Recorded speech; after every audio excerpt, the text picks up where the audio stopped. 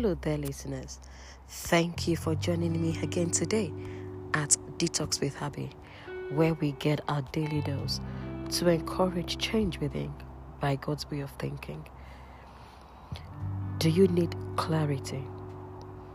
God's promises to us gets clearer and clearer to us the more we stay and abide in His presence. As David mentioned in one of his Psalms 27 verse 4, there is one thing that I have asked the Lord to do for me. This is one thing that I really want. I want to live in the Lord's house all the days of my life.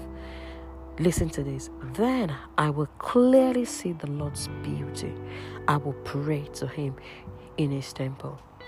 Remember, the only way to get clarity about God's promises is to abide, stay in God's presence. Let us pray. Father, we thank you for your word. Thank you for the priceless privilege we have to be in your presence.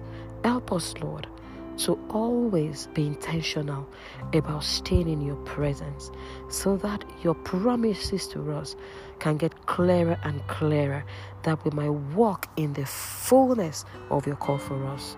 In Jesus' name, amen. Thank you once again for joining me. God bless you, and bye for now.